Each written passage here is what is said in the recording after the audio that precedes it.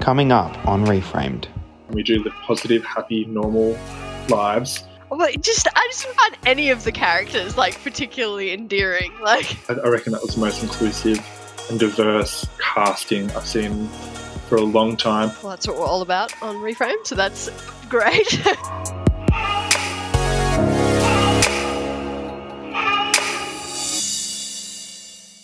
Welcome back to Reframed, the podcast that reframes how disability is portrayed in film and TV. I'm your host, Jason Calamo, and today I have Robin Lambert with me as my co-host, along with this week's special guest, who is James Parr. And today, we'll be discussing a movie that I don't think many of us really loved, which is The Secret Garden. We've chosen to review the most recent iteration of this film, which was the 2020 version. But I think, hands down, we can say that I think all iterations of this film was probably not going to be great. But before we get stuck into that, let's learn a bit more about James. So welcome to the podcast, James. Hey guys, how you going? Thanks for coming. Thanks for having me. Did you just want to start off by telling everyone who you are, what you do? I'm James Parr. I'm 24 years old. I'm a few things, so I never know what to say, but I am a model. I'm a student welfare officer and education support staff at 2 different primary schools. I am a triathlete. We'll stop it there. Wow. Jeez, way to make us feel inadequate. You're welcome. Do you want to tell us a little bit about the modelling? Because I think you've recently signed with Zebedee, and that's pretty exciting, and why you got involved and those kind of things. Yeah, look, it all sort of started randomly. About, 2 years ago, I have always been confident in front of the camera, I guess. Jason, why are you laughing? I've always been confident in front of the camera, I guess. Well, I think that's an okay thing to say, because I have. So when I got when I did my very first thing, I was like, okay, it was random. It was literally for my friend's clothing shop, her family business. So I was like, oh yeah, let's do it. And then it sort of just went on from then. I freelanced for a year, and then Zebedee reached out to me twice. Back then, I guess I was it had just sort of fallen into my hands, so I wasn't sure that it was actually something that I could say pursue, or a career path that was going to lead anywhere. Yeah. So I signed with Zebedee, I think, last year, and The rest is history. It's getting everywhere. Yeah, I love that. That's awesome. Yeah. Yeah, and I think the sort of push or force for me to do it was, I had lost my leg 2 years ago, and when I had that transition from, I was 23, so had 2 legs. I was an able-bodied person for 22 years of my life, and in that 22 years, did I actually really ever see a disabled person or a person with prosthetic? No. Did I see them represented in the media or any advertising? No. So when I went through that transition, I didn't struggle with losing or having the leg amputated. I'm also struggled with the perception and people's, negative connotation or stigma and stereotypes all around that, and how people would look at me. So I guess part of the push, and also why I wanted to do it now as being someone who was disabled, was to rewrite that narrative. One, that it is not negative and there's nothing sad about it, and we do live positive, happy, normal lives, and that, anyone can become disabled at any time. So if anyone's going to go through that transition, at least I can say that I was in a position or provide some representation for them, and, to sort of make that transition a bit more seamless. Well, that's what we're all about on Reframe, so that's great.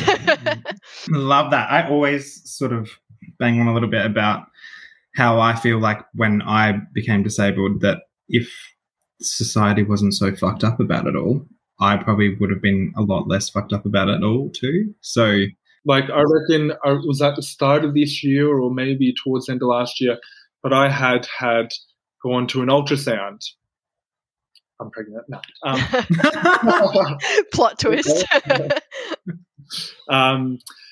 Yeah, just for something totally random. And, you know, the radiographer? Yeah. Is that what they call them? We'll go with that. You know, was asking questions, what happened to my leg, all that sort of stuff. That's fine. I feel like if it's a medical professional asking any questions, I'm totally chill. More so if it was just someone, what happened, I wouldn't say anything. But so I answered all their questions, and I was waiting for it to get to the part like, oh, that's so sad, or she hadn't said it yet. And I was like, oh, this is interesting. And then I got to like, how old are you? And I said 23 or 24, however old I was at the time. She said, well, that's shit. And then I was like, I looked at her and I was like, what shit? She didn't have an answer. Yeah. And I sat there, I'm like, no, tell me, like, what's so shit about it? And she's like, oh, like, you know, like that you lost your leg. And I was like, and she didn't have an answer. And I was like, look, I'm not offended. But next time you say that to someone, have a bit of think about it. Have a bit of thought about why you think it's shit. Because my life isn't shit. My life is probably better than yours. And, you know, thankfully I'm someone that's confident and I don't care. But if you were to say that to someone who went through a traumatic experience that then resulted in the loss of their limb, that's just going to reiterate that their life is shit or that it is shit from you. So don't say it again. Yeah, honestly, get them. Preach. It's just like automated in their brain. But in saying that, I'll be the first one to put my hand up, and sometimes I'll have that internalized ableism as a disabled person. I'm like, oh, it's not sad. I'm just saying that because that's what I've been taught to say. Programmed, yeah. Yeah, or that's the way that it's been portrayed to you. Because, like, sometimes, like, especially, and that's what we talk about here, is sometimes, like, film and TV and fashion and whatever the fuck else, like, portrays things in such a way that just keeps entrenching these ideas in people's minds. So sometimes I'm like, I can kind of understand why you think this way, but we need to try and unpack it. So even when it comes to modeling, I guess I get really picky and really sus on some sort of jobs because I'm like, why are you picking me? Yeah. And what do you want me for?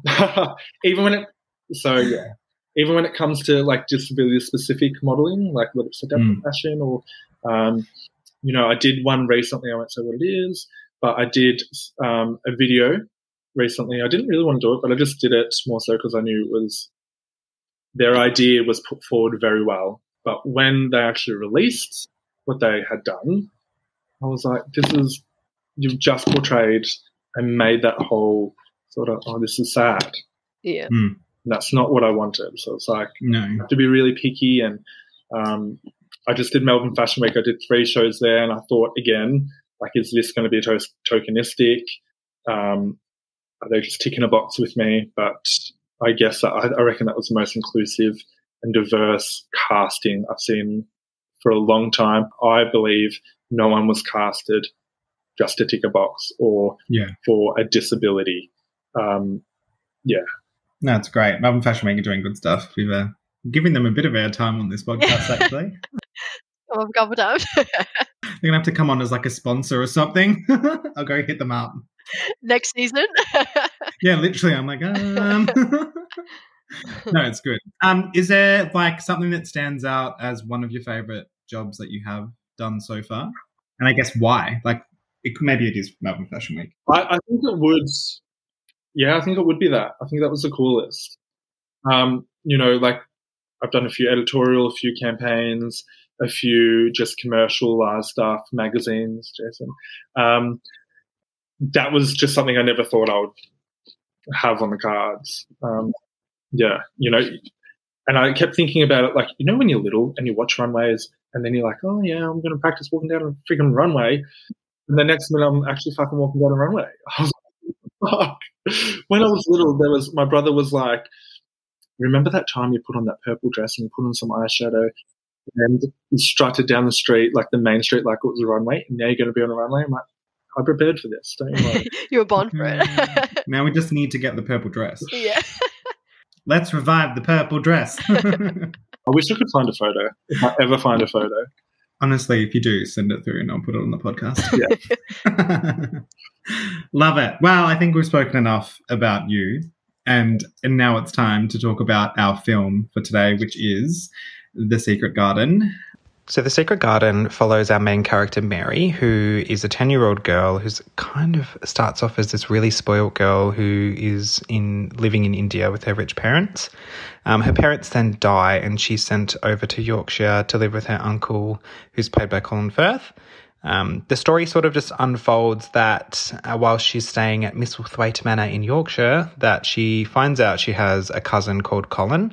And Colin is the whole reason we're really talking about The Secret Garden today, because he is a wheelchair user who essentially has spent his entire life in bed because of the fear that he will develop I guess they're calling it hunchback syndrome.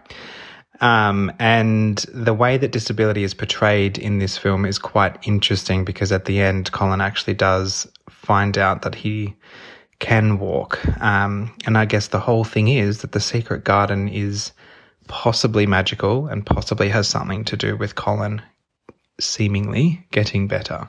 Let's just kick it off with Robin. I feel like you've got very strong thoughts. Gosh, firstly, I just want to say that it was just, regardless of disability and its portrayal of disability, it was just a terrible movie. So it was very hard for me to sit down and watch this. So, I apologize. Yeah, you really made my work quite hard today.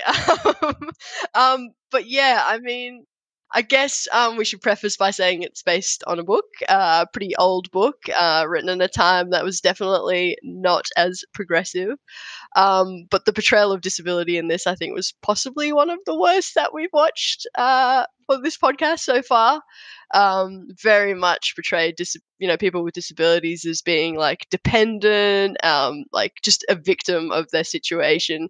Colin, I think his name is, like, just doesn't get out of bed, it's very sensitive and just not a very likable character anyways, but yeah, and then obviously, without spoiling too much, the end is all about him sort of just using a positive attitude to overcome what may or may not be a disability in the end. So yeah, I wasn't really a fan, but how about you guys? For me, there was okay, took me 3 goes to watch it. Yep. And then the last time I sat myself down and I was like, right, I need to buckle in. It's hard. Yeah. But actually, the more I sort of watched it, the more I actually didn't mind it. When it comes to the portrayal of the disability, there were a few things that I took away. One, it was set in 1947. So what a great... how far have we come so far since then? Like, to have that portrayal, yes, it was negative, but then look at what we're doing now and how far we've come already. We still have so much further to go. Next thing, I'm diagnosing the father of Colin with Munchausen by proxy. Yeah. When I thought it was going to be that sort of story when I started watching. So I think... because he wasn't disabled in the end, was he? No. Well, it was sort of played into this whole narrative of is he or isn't he? Is it the... with the right attitude, Yeah, and also that is the garden magic, or is it not? And I was like... more so about the attitude or that sort of stuff. I guess it was nice to see the other characters, Mary. Yeah. Mary and Colin... say bond over, say, their loss, and then figure out that he actually wasn't disabled. I found that quite nice to watch. But I think the portrayal, it was negative. He was stuck in a bed. He couldn't do anything. No one could look at him. Mary couldn't even talk to him. She did that sneakingly. So I guess everything... what disability is was portrayed the opposite. I think there was one part that I was like, oh, that's could almost be a slight redeeming factor, and that was when Mary said like about his wheelchair. She's like, nah, it's good. It moves well. Like, we should like sort of go out in your chair. Like, why are you not using this sort of thing?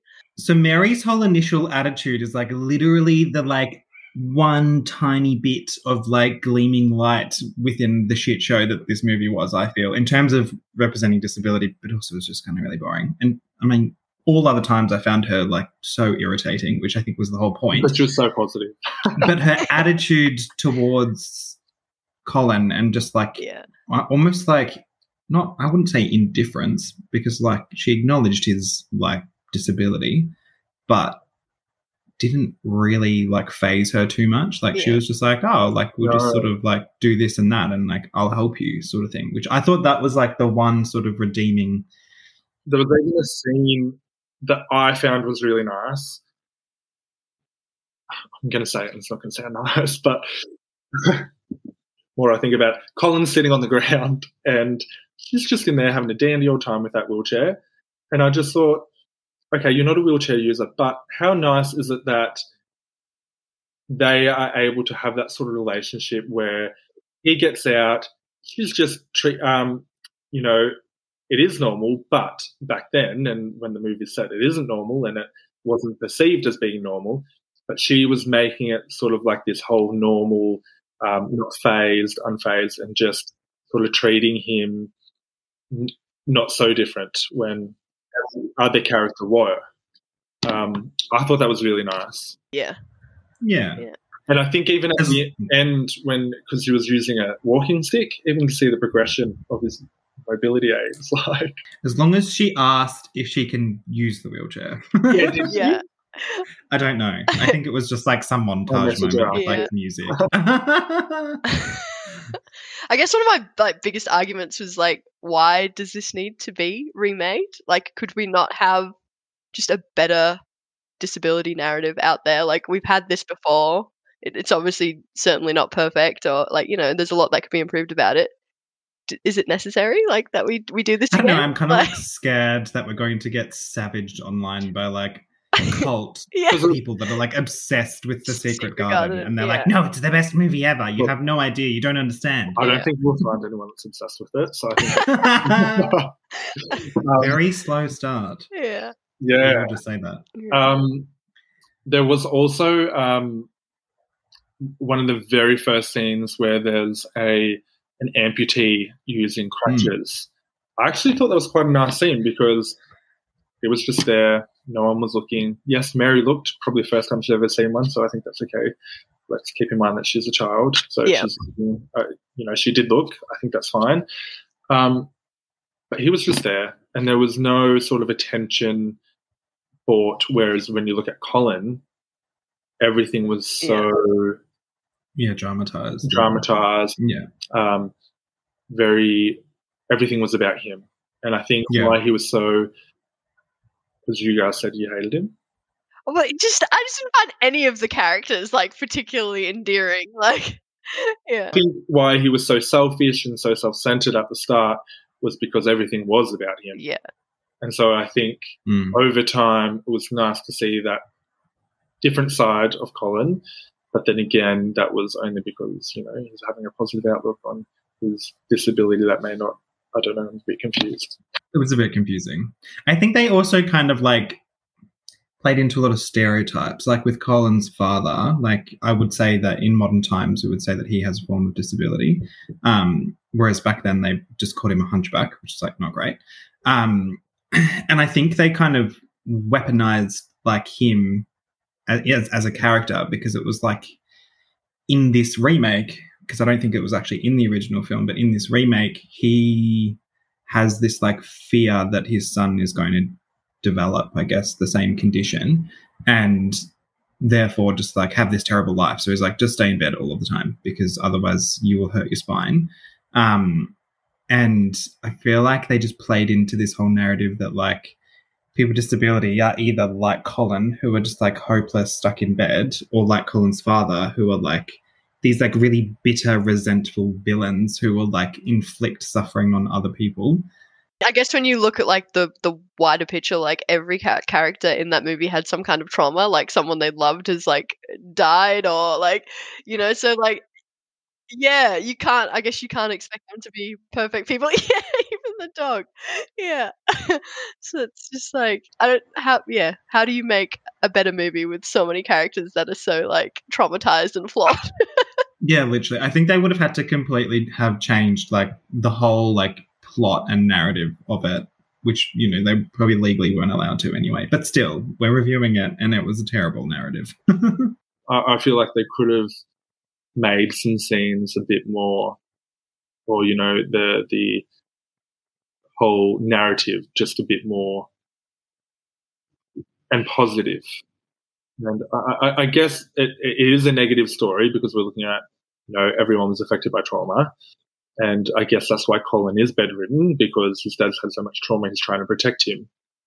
But then again, that plays into that disabled people need protecting, and we can't do things for ourselves.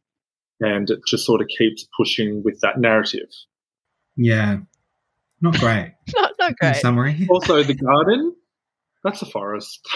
Yeah. Yeah, I know. I was like, that is not a garden. It's a secret garden. Who's been maintaining that this whole time? I sort of thought that they were portraying, the secret garden to be some sort of magic, and that was what cured him, Colin, his disability.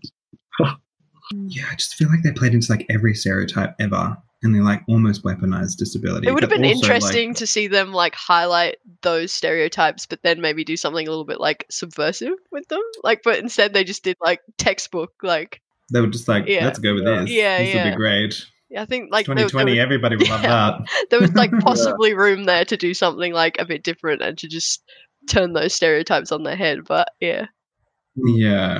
Yeah. And like definitely just use disability as a tool in the narrative to like be like, this is terrible and now he's happy now at the end. Yay. The secret garden is magic.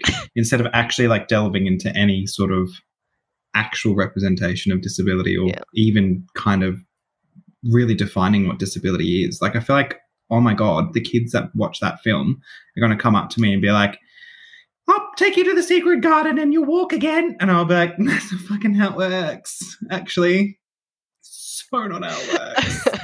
Maybe you just haven't found the right garden. Literally. Oh my God. I was so confused when like all the plants were like dying and then like coming back to life. Like I was like, why is no one looking around and being like, wow, the whole thing's like turned into like death. And anyway, I think it's time to give our scores. James, you go first. I feel like you're going to be the nicest. Out of 5 on the inclusive disability representation scale, what did you give? Oh, 1. Okay, that was not nice. Not even a 1. Like 0. I thought you brought like up some points about it, like not being too terrible. But No, I said 1 because I was like, is it 1 to 5? And then I thought about it, I'm like, no, I can say 0. It's like negative numbers. I think we've had like -5 at one point. Oh, really? Robin? Oh, yeah. I mean, if we're going low as 1, let's go 1 because, like, there wasn't much great about this. Like I said, there was a few things where I was like, oh, look, like they're trying to make mobility aids like a tool, like for, you know, getting out there rather than being some negative thing. But on a whole, like, yeah, it was just very like classic textbook negative stereotypes. So, yep. Yeah, no, I was a 0.5 out of 5. Just go with those half numbers so that I don't have to be an absolute 0. And yeah, literally just because of like they just use disability as a tool and as like a weapon to like destroy characters, but also like build characters up. And I was just like, this is not for me.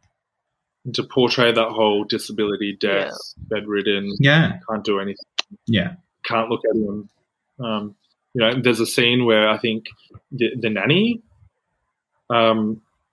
is like, don't expect him to come running. And I was like, calm down. Have you watched that bit of the movie? Spoilers. Yeah. Well, wasn't she wrong? Yeah. He hadn't been to that secret garden. Oh, my God. Too funny. Well, that is it for this week's episode. Thank you so much to both of you for joining me, and thank you everyone at home for following along. Obviously this week was not a very good film, so I think next week we'll have to pick something a bit more positive. As always, follow us on our social channels. You can just literally search Reframed Podcast and you'll find us on Twitter, Facebook and Instagram. And let us know what you thought of The Secret Garden. If you hadn't watched it and you watched this first, I think we spoiled pretty much all of it. And also we told you that it's so fucking boring that you shouldn't watch it. So sorry. But anyway, let us know in the comments, or you can also send us an email at hello@reframedpodcast.com. And we'll see you next time.